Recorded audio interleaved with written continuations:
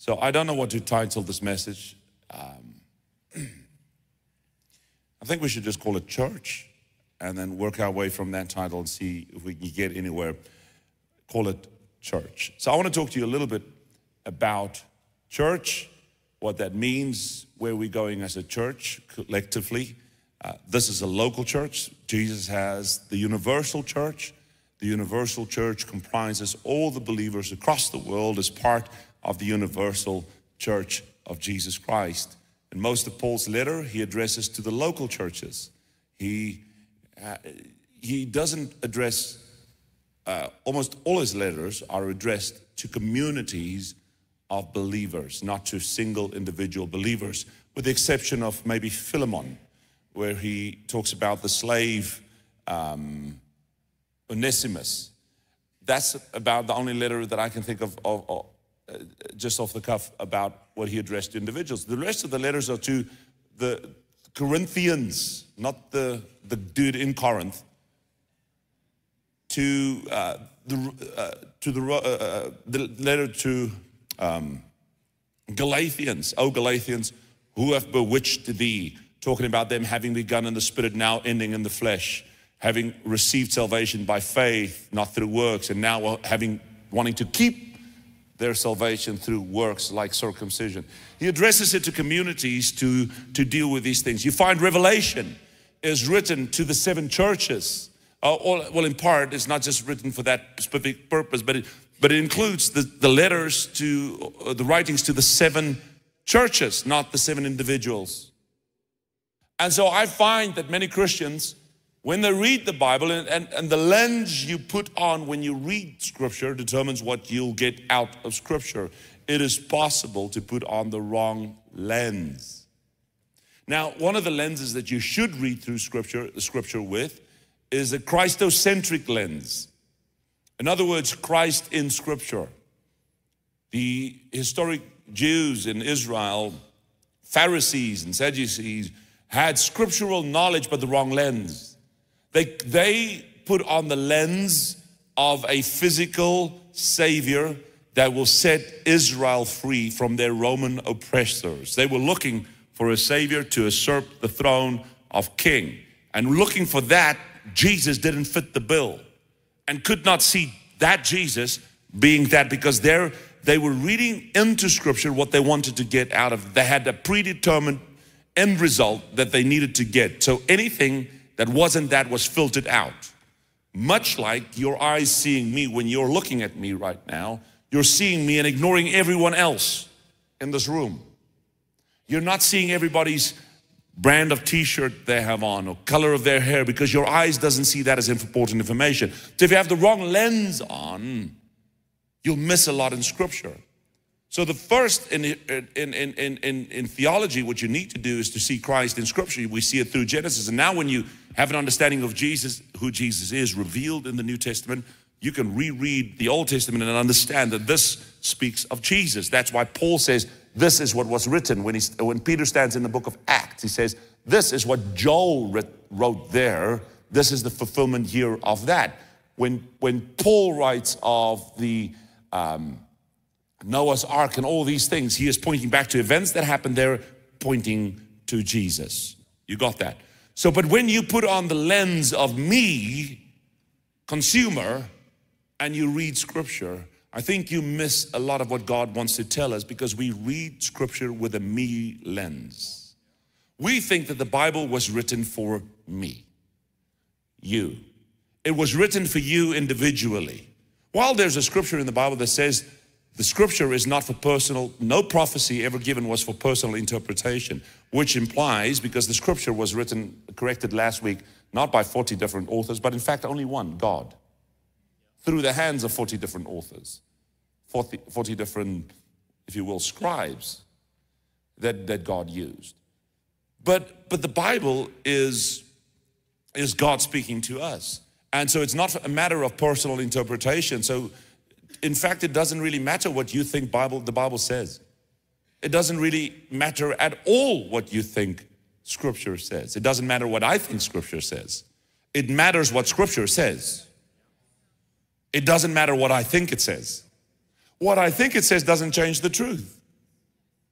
The truth is the truth. And so scripture is not supposed to be read with only a me lens. Obviously, there are scripture that deals with you individually. There are. But we read too many scriptures dealing with me individually. We read scripture from the perspective of the consumer. How does this scripture benefit me? What do I get out of it? So if it says this about that, what does that affect me? How does that affect me? That's quite immature, to be honest. And it speaks of us as being children, not having grown up into our responsibility and interpreting it accurately to position us however it should position us. Okay, all of that said and done, what I want to try and do, what I want to try and get at is for us as a church to understand what is our role. This building, although very nice, our gardens are beautiful. Are you seeing it? Are you appreciating it? It's a lot of work going into it.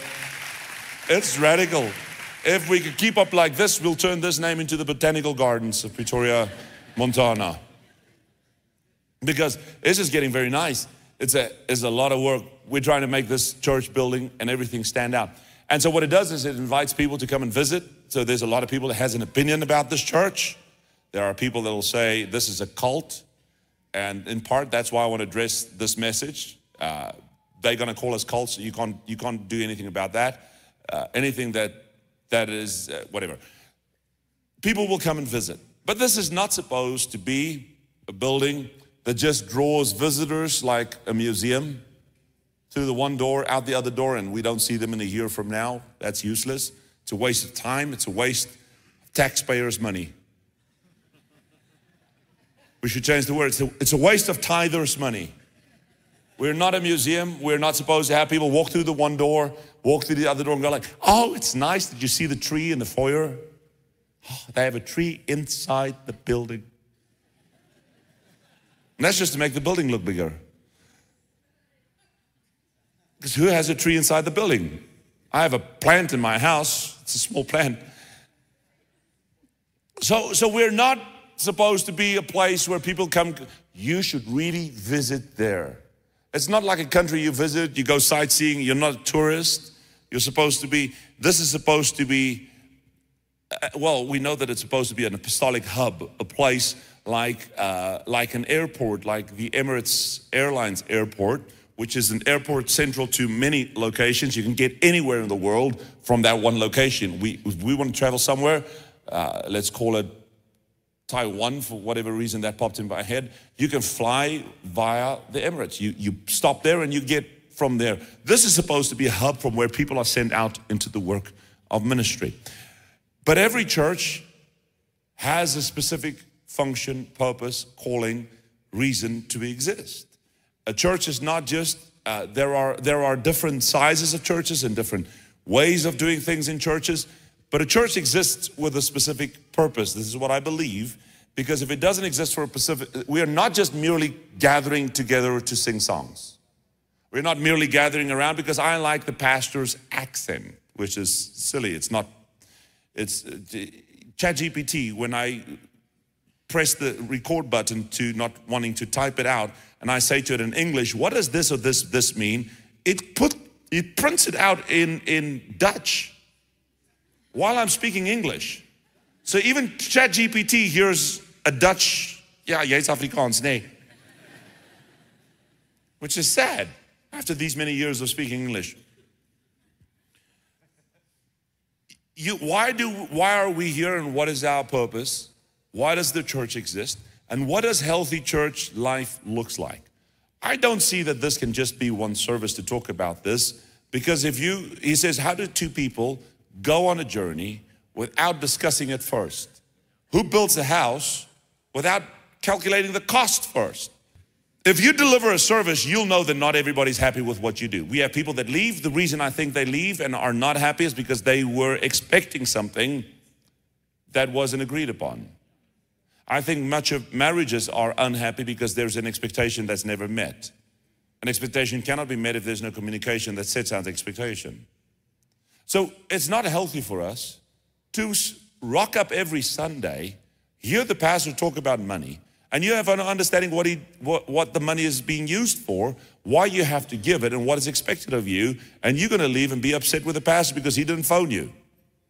All right, so is it fair? Can we work through this? Why are we here? How are we doing this? And why do we exist? And so that you're not upset. So maybe we lose a few people today.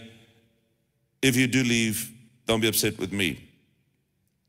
If you decide not to come back. All right, so John 15 verse 5, open in John 15 verse 5. How do you know you're in a good church? How do you know you're in a bad church? There are many denominations out there that exist in South Africa. Leave that verse up there, you don't have to take it off. Everybody read it quick, then you can look at me again. There are many denominations in South Africa. This is a non-denominational church. The denominations that exist are all running empty. Most denominations in South Africa and globally are in a decline phase. Most denominations that exist now is a remnant of a thriving movement. Now yesterday, this I'm taking from another preacher. I listened to his version of they're talking about how their church is doing their part. And I listened to their message, and he talks about church history, which is actually very, very, very good. But denominations is, and we can see it physically, church denominations are in a decline phase. It's not working. The control structures are in place that is not working. It's other people that's trying to run what was in a generation a movement of God. So every generation, God is moving with that generation.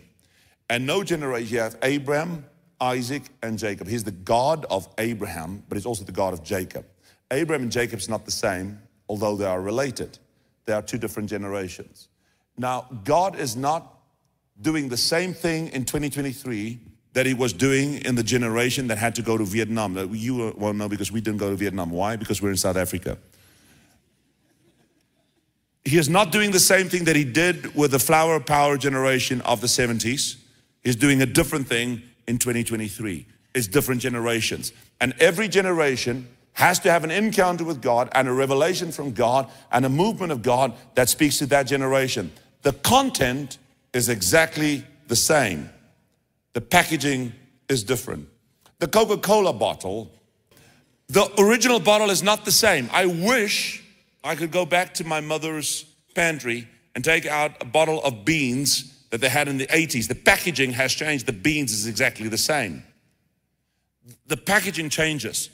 The content hasn't changed, and for 2,000 years, the Word of God, the New Testament, has been the exact same New Testament.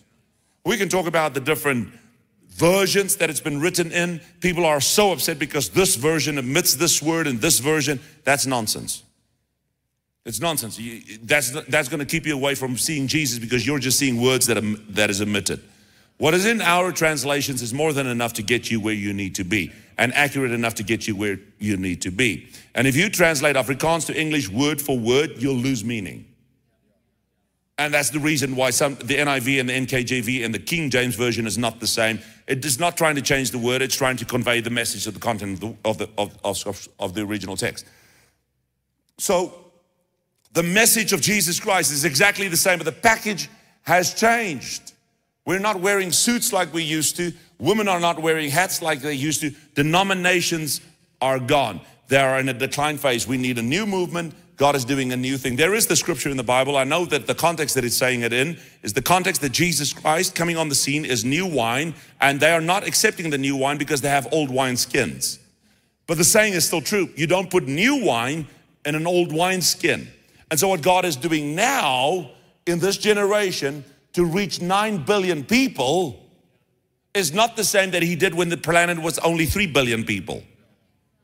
You can't put what God needs to do now in the structures of the old denominations. I have no issue if you're an old denomination, you're visiting our church, good luck with that, do your thing. We're going to do it this way. John 15:5 says, how do you find what church to be a part of? Well, for one, it says, I am the vine, you are the branches. Now the question is, does he mean you individually, or does he mean you? I want to submit to you that we often read this scripture through the lens of me and not the lens of we. I am the vine. I, singular, Jesus, one.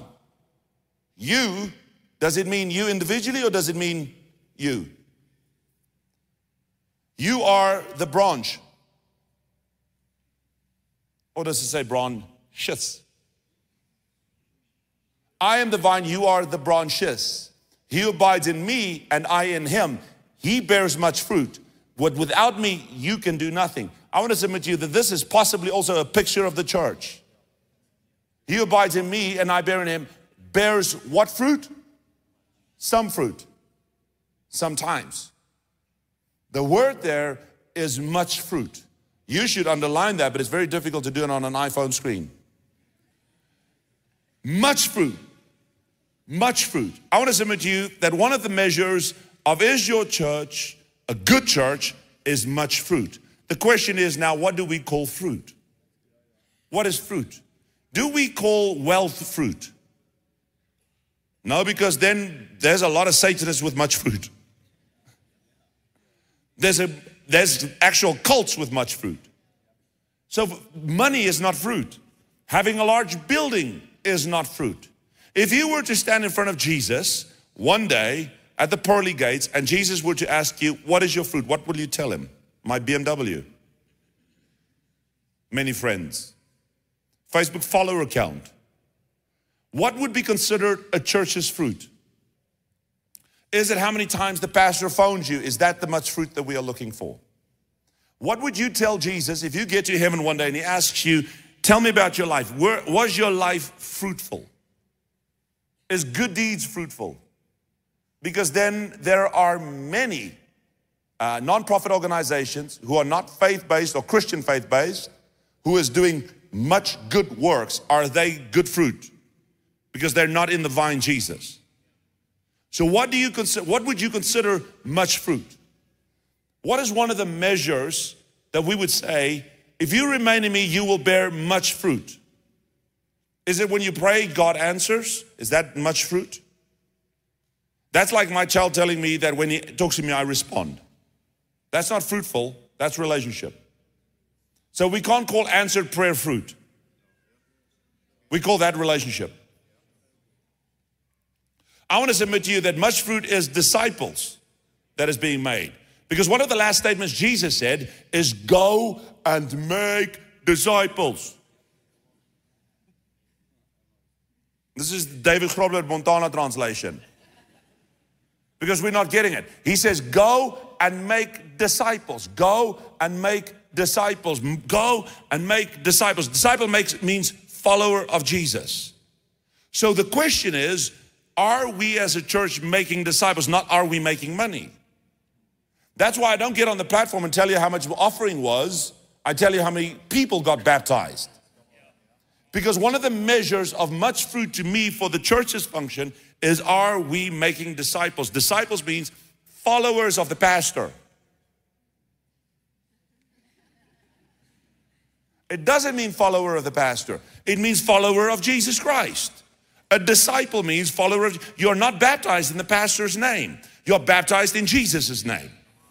So many people don't want this. They want the me version of the Bible. Okay, if we make disciples, what do I get out of it? If I come to church and we are making disciples, do I get rich?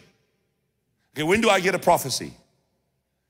How does my marriage benefit from us making disciples? How do I get better as a person? When do I get an opportunity to speak? When can I preach? What will we call my ministry one day? Do you have a word for me, Pastor? None of that is relevant because Jesus makes this statement. He says, let me see, I have it here. In Mark chapter number 10, for even the Son of Man did not come to be served, but to serve, and to give his life as ransom for many. The Son of God did not come to be served, but to serve. So I want to say these two things. Unite 180 exists under this universal purpose. All churches and every church, listen to me now, hear this. Every church has to somehow connect back to the Great Commission of making disciples. No church exists to write songs. No church exists to write strategy. No church exists to build buildings. If the pastor tells you my strategy is to build 10 buildings, the question has to be, why? We're not moving sheep from kraal na kraal. We're not taking sheep from other churches. This is how I understand kingdom order and structure. If you come to our church from another pastor and you come to this church and I don't care if you were a pastor leading the other church, you become a normal disciple in our church, you become a youth group leader, you learn the culture, you go through the process. And often I'll phone your old pastor, find out where you come from, and I'll believe him more than I believe you. Why? Because he's the appointed senior. We are a disciple-making church, which means we are aiming to win the lost back to Jesus, not aiming to win the saved to the saved. If we're just moving people from church to church, if you do come from another church, hopefully there's a good reason you prayed about it and God moved you. If this is your fourth church, good luck with that. We'll ignore you. Unless you're repentant and you go and fix your old relationships, and then you stand here saying, okay, I realize maybe it wasn't the church, maybe it was me. Because if you had 4 bad pastors, maybe it's not them, maybe it's you. There's a good possibility that it's you.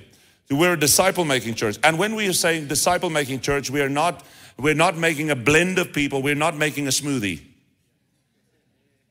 We're not making a smoothie. In other words, all ingredients are added here, and we take your personality and then we make a mixed grill of what we think Scripture is trying to tell us.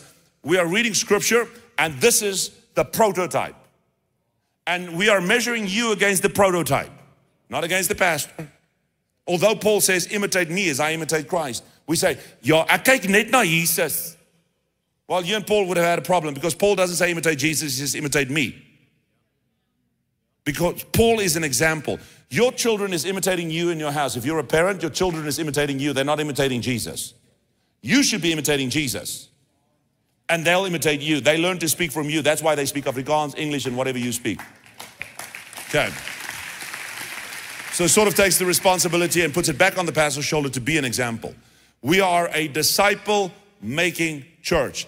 Our purpose is to make disciples. Jesus says, I did not come to be served, but I came to serve. Right? So you are not here with your apron on. Jy's hierso, nie met jou eetbuffie nie. When we had children, we put those things around their neck, and they still manage to dirty everything in the room. You don't, what do you call this? A bib. You don't come to church with a bib on, you come to church with an apron on. Jesus took on his robe, tied it around his waist, and he began to serve. If you are a part of our church and you want to be part of our church and you want to do, this is a Nuwe Visitors announcement. What we're doing here, so that there's no confusion, you are here to serve. So you get upset when you are not served in a restaurant. You get upset with the waiter, you don't go back there because the waiter didn't serve you well. Over here, you are the waiter. You are the waiter. You are the server. We are moving from the consumer. We are not the consumer. What is the other word? Producer. We are the ones giving out and serving to other people, just as Jesus, who is our prototype, who is our president, he is the one that we look to and emulate. He served. You are here to serve. That big Christmas tree in the front foyer that you see there, throughout the entire week, we had volunteers come in here and put those things around. They took an entire week in shifts to get that tree looking like that. None of them are getting a placard with a name tag on and a medallion saying, jy het opgedaag, hier's 'n medalje vir jou. Dit is nie kleuterskool nie. We are here to serve. We are here to serve God's people, to make disciples and to serve God's people. Does that make sense? All right, you happy with that so far? He says, okay, I'll get there. In Acts chapter number 2, verses 46, I have shown you in every way by laboring, no, that's not that one. He says, so continuing daily, Acts chapter number 2, verses 46. What does church life look like? Because people are in disagreement about church life. People are not in agreement with what church life looks like. This is the reason many churches in South Africa are called cults. You'll find that those churches are large and there's high commitment in those churches. large churches with high commitment is often called cults. Now, a cult is something that does something contrary to the natural way of doing things. A church could very well be considered a cult. Anything that is not what we believe is a cult to us. And to them that don't believe like them is a cult to them. So cult is not, when somebody says you're a cult, except for the extreme case where there's complete domineering and controlling and manipulation and abuse, that's the proper negative definition of a cult. Being called a cult is not a bad thing if you understand why they are calling you a cult. If it talks about commitment, read that scripture, continuing daily with one accord. How can you be one accord if you're one person? With if you're reading it with a me lens, how are me in one accord? Many Christians on Instagram and YouTube and Facebook and where they put the comments is a me Christian. Me have this view. Me don't care about your view. You should preach that in your church. So continuing daily with one accord in the temple. So not at their house. So Christianity that has you at your house by yourself is not the Christianity that's talked about in the book of Acts. You can read that slowly so that it sinks in. So continuing, Acts 2, that's the birth of the church in the beginning of the book of Acts, written by Luke. Continuing daily. So continuing daily, so Sunday. So many people read this. So continuing Sundaily.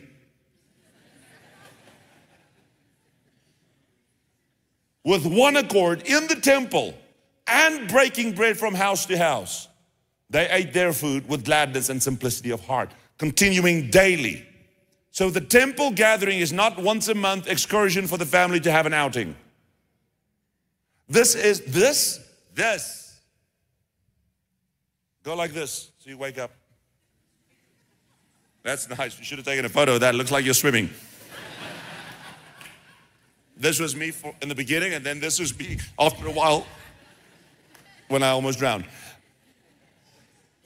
This is normal Christian life. How many times do you see your parents growing up? How many times do you see your brothers and sisters growing up? Daily or monthly? Jesus is not asking you if this is your family. He's telling you. He's telling you.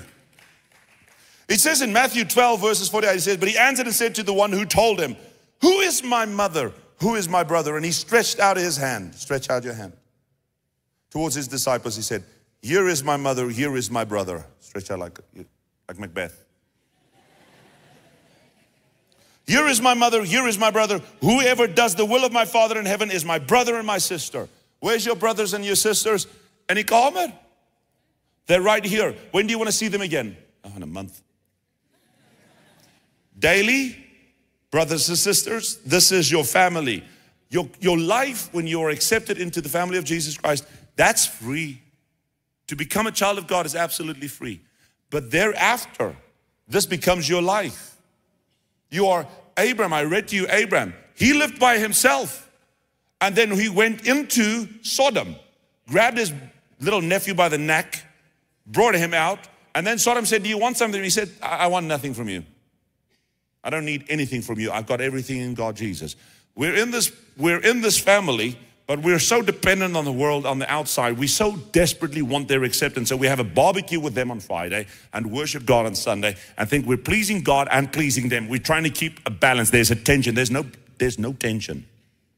There's supposed to be no tension. There's a disconnect. You're in this world, but not of this world. The Bible says that very clearly. You're in this world, but not of this world. He says if you love this world, you're at enmity with God. That's a scripture. If you love this world, you are at enmity with God. You are in opposition to God. You're in this world, but not of this world. He says, the road is small and the gate is narrow. There are few on it. The road that leads to hell is wide and there are many on it. That's a scripture.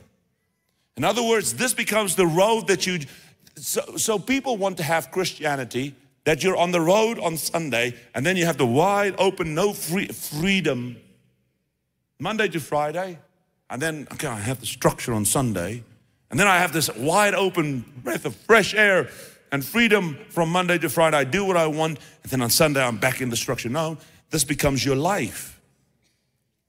And I'm not saying this, the Sunday service is a small part of what we do, but Christianity has to be lived out in community. All the letters was written to the communities. It was how they were supposed to behave with one another, how we love one another, care for one another, and we build deep relationships with one another. For that reason, it looks like a cult because you can't just leave. Jesus goes and takes, he says the parable of the 99 sheep. He goes and finds the one. He doesn't go to the one and go like, ja, maar jy's 'n introvert. He takes him, he brings him back to the 99. He says to him, this is where I want you. Yeah, but I don't like them, Jesus. I'm called different. No, you're not called different. Don't be stupid. 99. You are with the 99. You fall within the letter. So we can go through the scriptures. He writes the letters in Corinthians, 1 Corinthians 12, verses 12. Put it up there, 12 to 27. 1 Corinthians chapter number 12. For as the body is one and has many members, but all the members of that one body, being many, are one body, so also in Christ. Although you are an individual, you are part of a body. Maybe we should ask you this question. Do you feel that you're part of this one body? Are you part of this one body? Are you here with your buffet on? I hope the pastor serves steak. Why don't you bring the steak today? Why don't you contribute in a meaningful way that this becomes steak to someone that is still an infant that needs to eat and get to a place where there's solid food? We're contributing, we're working together. By one Spirit we are baptized into one body, whether Jews or Greeks, whether slaves or free, all have been made to drink into one Spirit. For in fact the body is not one member. It's not one member, it's not the pastor. You are the body of Jesus Christ. Where do you think the arm's attached to? The head or the body? What does the hands do? It grabs, it holds. But I need I need this whole body to have this arm do this. This arm can't do this if there's no strength here. So some of us wants to be the arm. You can be the arm, but then you can't be the center. None of us are the head. Jesus is the head. The body responds to the head. And so am I in the body.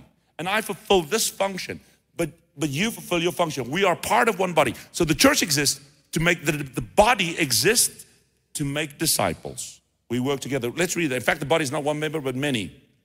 If the foot should say, now it goes through the whole process. And you are all part of the one body. Now it says somewhere there that we've been given gifts. Every person has been given gifts. God distributes gifts. Your gift is meaningless without another person. What God put in you is useful only when there are other people. So in other words, I want to tell you, you will be without purpose outside the body. Because whatever God does, He does for the church. He says to Peter, I will build my what? Church. So let me try and finish with this. There are half-truths that people believe. I can love Jesus, but I don't have to go to church. That's a half-truth. Because Jesus says, I will build my church. If you love Him, you love what He loves. You can't tell me that they love this is one of the statements people make. They love the church more than Jesus. I don't understand what you're saying. Because Ephesians says the church is His body. So how can you tell me you love Jesus but not the body? People don't say it that way. They say, I love Jesus, but the church, you don't have to go to church. You don't have to be involved in the church. The church is God. Not this church, not the brand, but what this represents and what it's a part of is part of, Jesus is saying, I'm building my church. Do you think Jesus is building Himself? Ephesians clearly and bluntly says this, the church is His body. The church is also called His bride. So you say to Jesus, I like you, I don't like your wife. Then you're telling yourself that you're going to hell. because you're supposed to be part of his bride. And if you don't like his bride, you don't like you.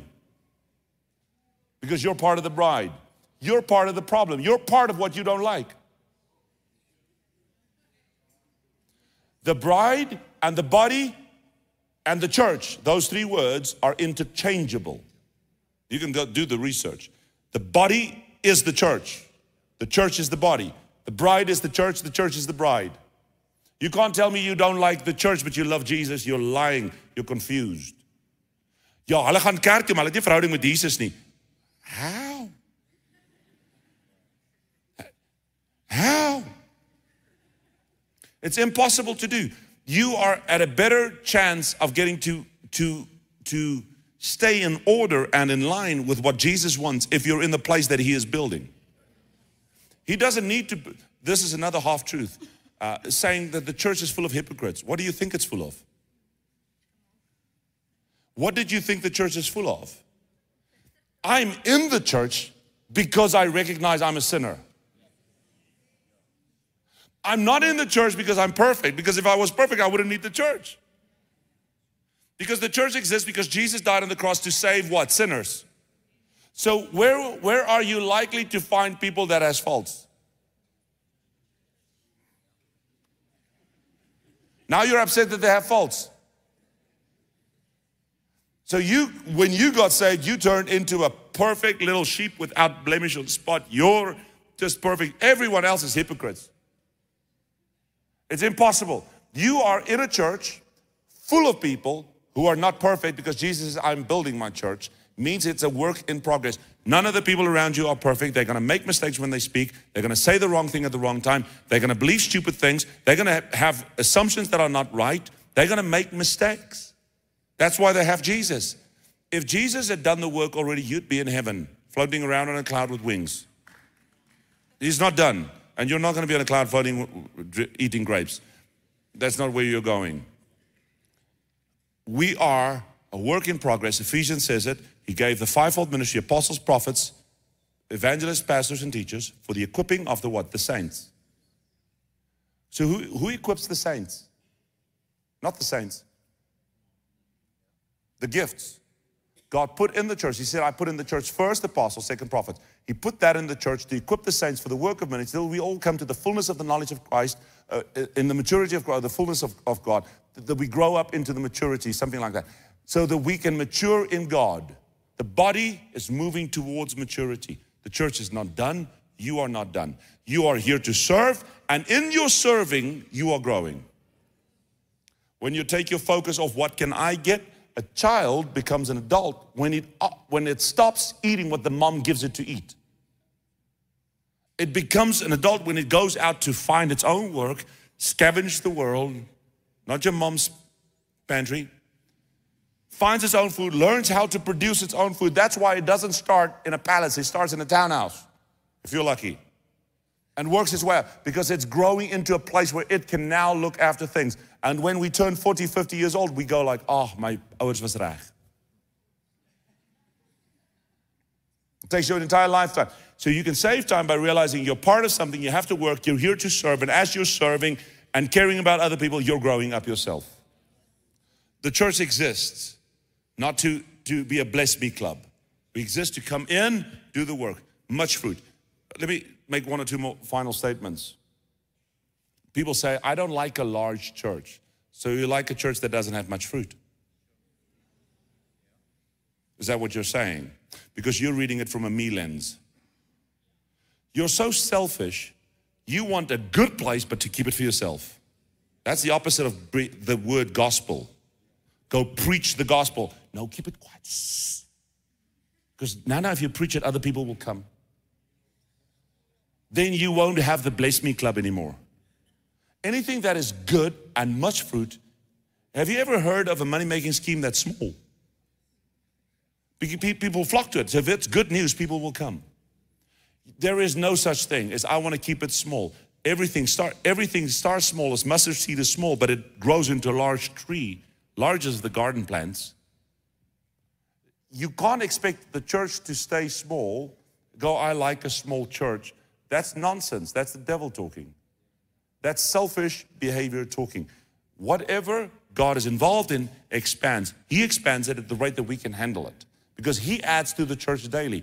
When He stops adding to the church daily, it's not the pastor, it's not God's fault, it's the church's fault, because you can't handle what God is expanding. That is a time for repentance and soul searching, praying and interceding and asking God, what are we doing wrong? Why can't you trust people with us? If people are not added to the church, why is God not sending them? Maybe it's not the pastor that's just bad, maybe it's the collective.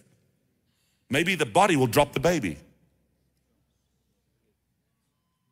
And Jesus says, I can't send more people there, because if you get them, you're going to confuse them. You're going to make them turn into you. That's not what we're supposed to do. The church has to become smaller while we're growing larger. That's why we have small groups. Do you think you popped out looking like you? You were a cell. The cell multiplied, multiplied, multiplied, multiplied, and one day you look like you. This is the church. Small cell groups that look after one another. Everybody in this church should have a pastor. Nou, small groups is nie vir my nie, ja. Well, yeah, do half-hearted Christianity. But your children is looking at you. The world is falling apart because the church is not where it's supposed to be. You have an aggressive, active enemy. Don't be passive. Okay. Well, I don't know if I want to say anything else anymore.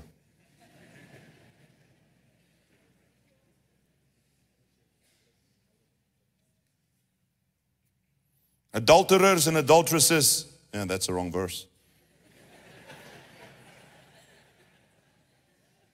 Do you not know that friendship with the world is enmity with God?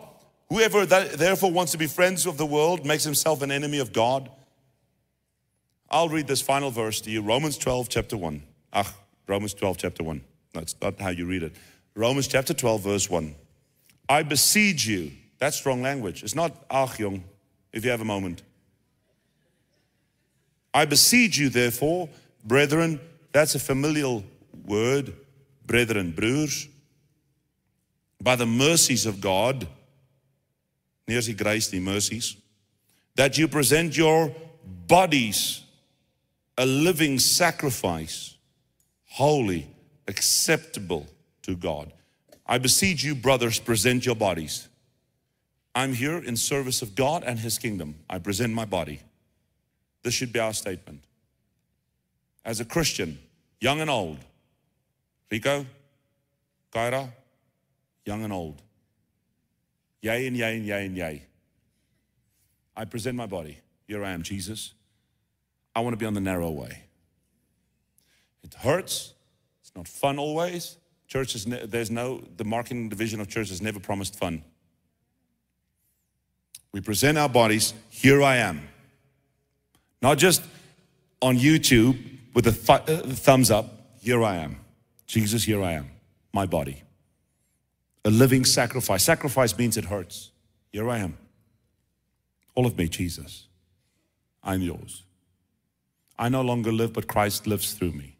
I count everything that I could have had as waste, that I may inherit you. Here I am. All of me is all of yours. It belongs to you, my body, my life, my words, my thoughts. When I'm out of line, Holy Spirit, correct me. When I say the wrong thing, think the wrong thing, correct me. When I refuse to listen, raise up brothers that have the guts to tell me I'm wrong. This should be our religion, our response to God. This should be our behavior. That He would put people around me, that this body would stay on course for as long as I live in service of God. This is what the church is about, to make disciples. More bodies that say, God, here I am. That recognize that Jesus is Lord and Savior. Ja, maar het kost soveel. The alternative is death. Our church, we have many older people in this church. Many, many, many, many. Hear me now? Our church, our focus, called by God. Our aim is still under the covering, go and make disciples. The way we do that is to reach young people. So our music will represent that.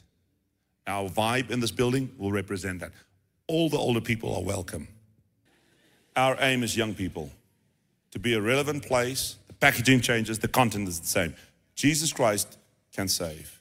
We have a responsibility to reach young people for Jesus Christ. teenagers that needs to hear that Jesus Christ is Lord. We have to work hard. We are here to serve. Are you serving that purpose? What can you do to serve that purpose? Not all of you will be preachers. You can't be. It's one microphone. I already have it. It's like a baton, and I'm not ready to pass it. But what you do, you need to do so that we can collectively reach a broken world. Let's be that church. Let's be a church that a book can be written about. A peculiar people who made history in their nation. Because a bunch of people said, I'm here to serve. Where do you want me? Can we do that? Let's pray. Father, I pray. All of us fall short, including me. Thank God that, Father, thank you that our future is not reliant on our behavior only. Not even in slight. We are saved by grace and through faith alone. We're not saved because we are good. We're saved because Jesus died for our sins. Now we surrender our lives. We give our bodies as a sacrifice to live for you and echo Paul's words. I no longer live, but Christ lives through me. And as Matthew says, he who wants to save his life will lose it. But he who loses his life for my sake, he will discover life. That we would walk into purpose like never before. Feeling and living a fulfilled life. We have a purpose. Glorify Jesus. Make him known. Let this generation hear the gospel accurately, displayed with accuracy, authentic Christianity, a real encounter with a real God. Let that be the virtue of this ministry as we bring glory to your name. In Jesus' name, amen. Give God a proper praise in the house.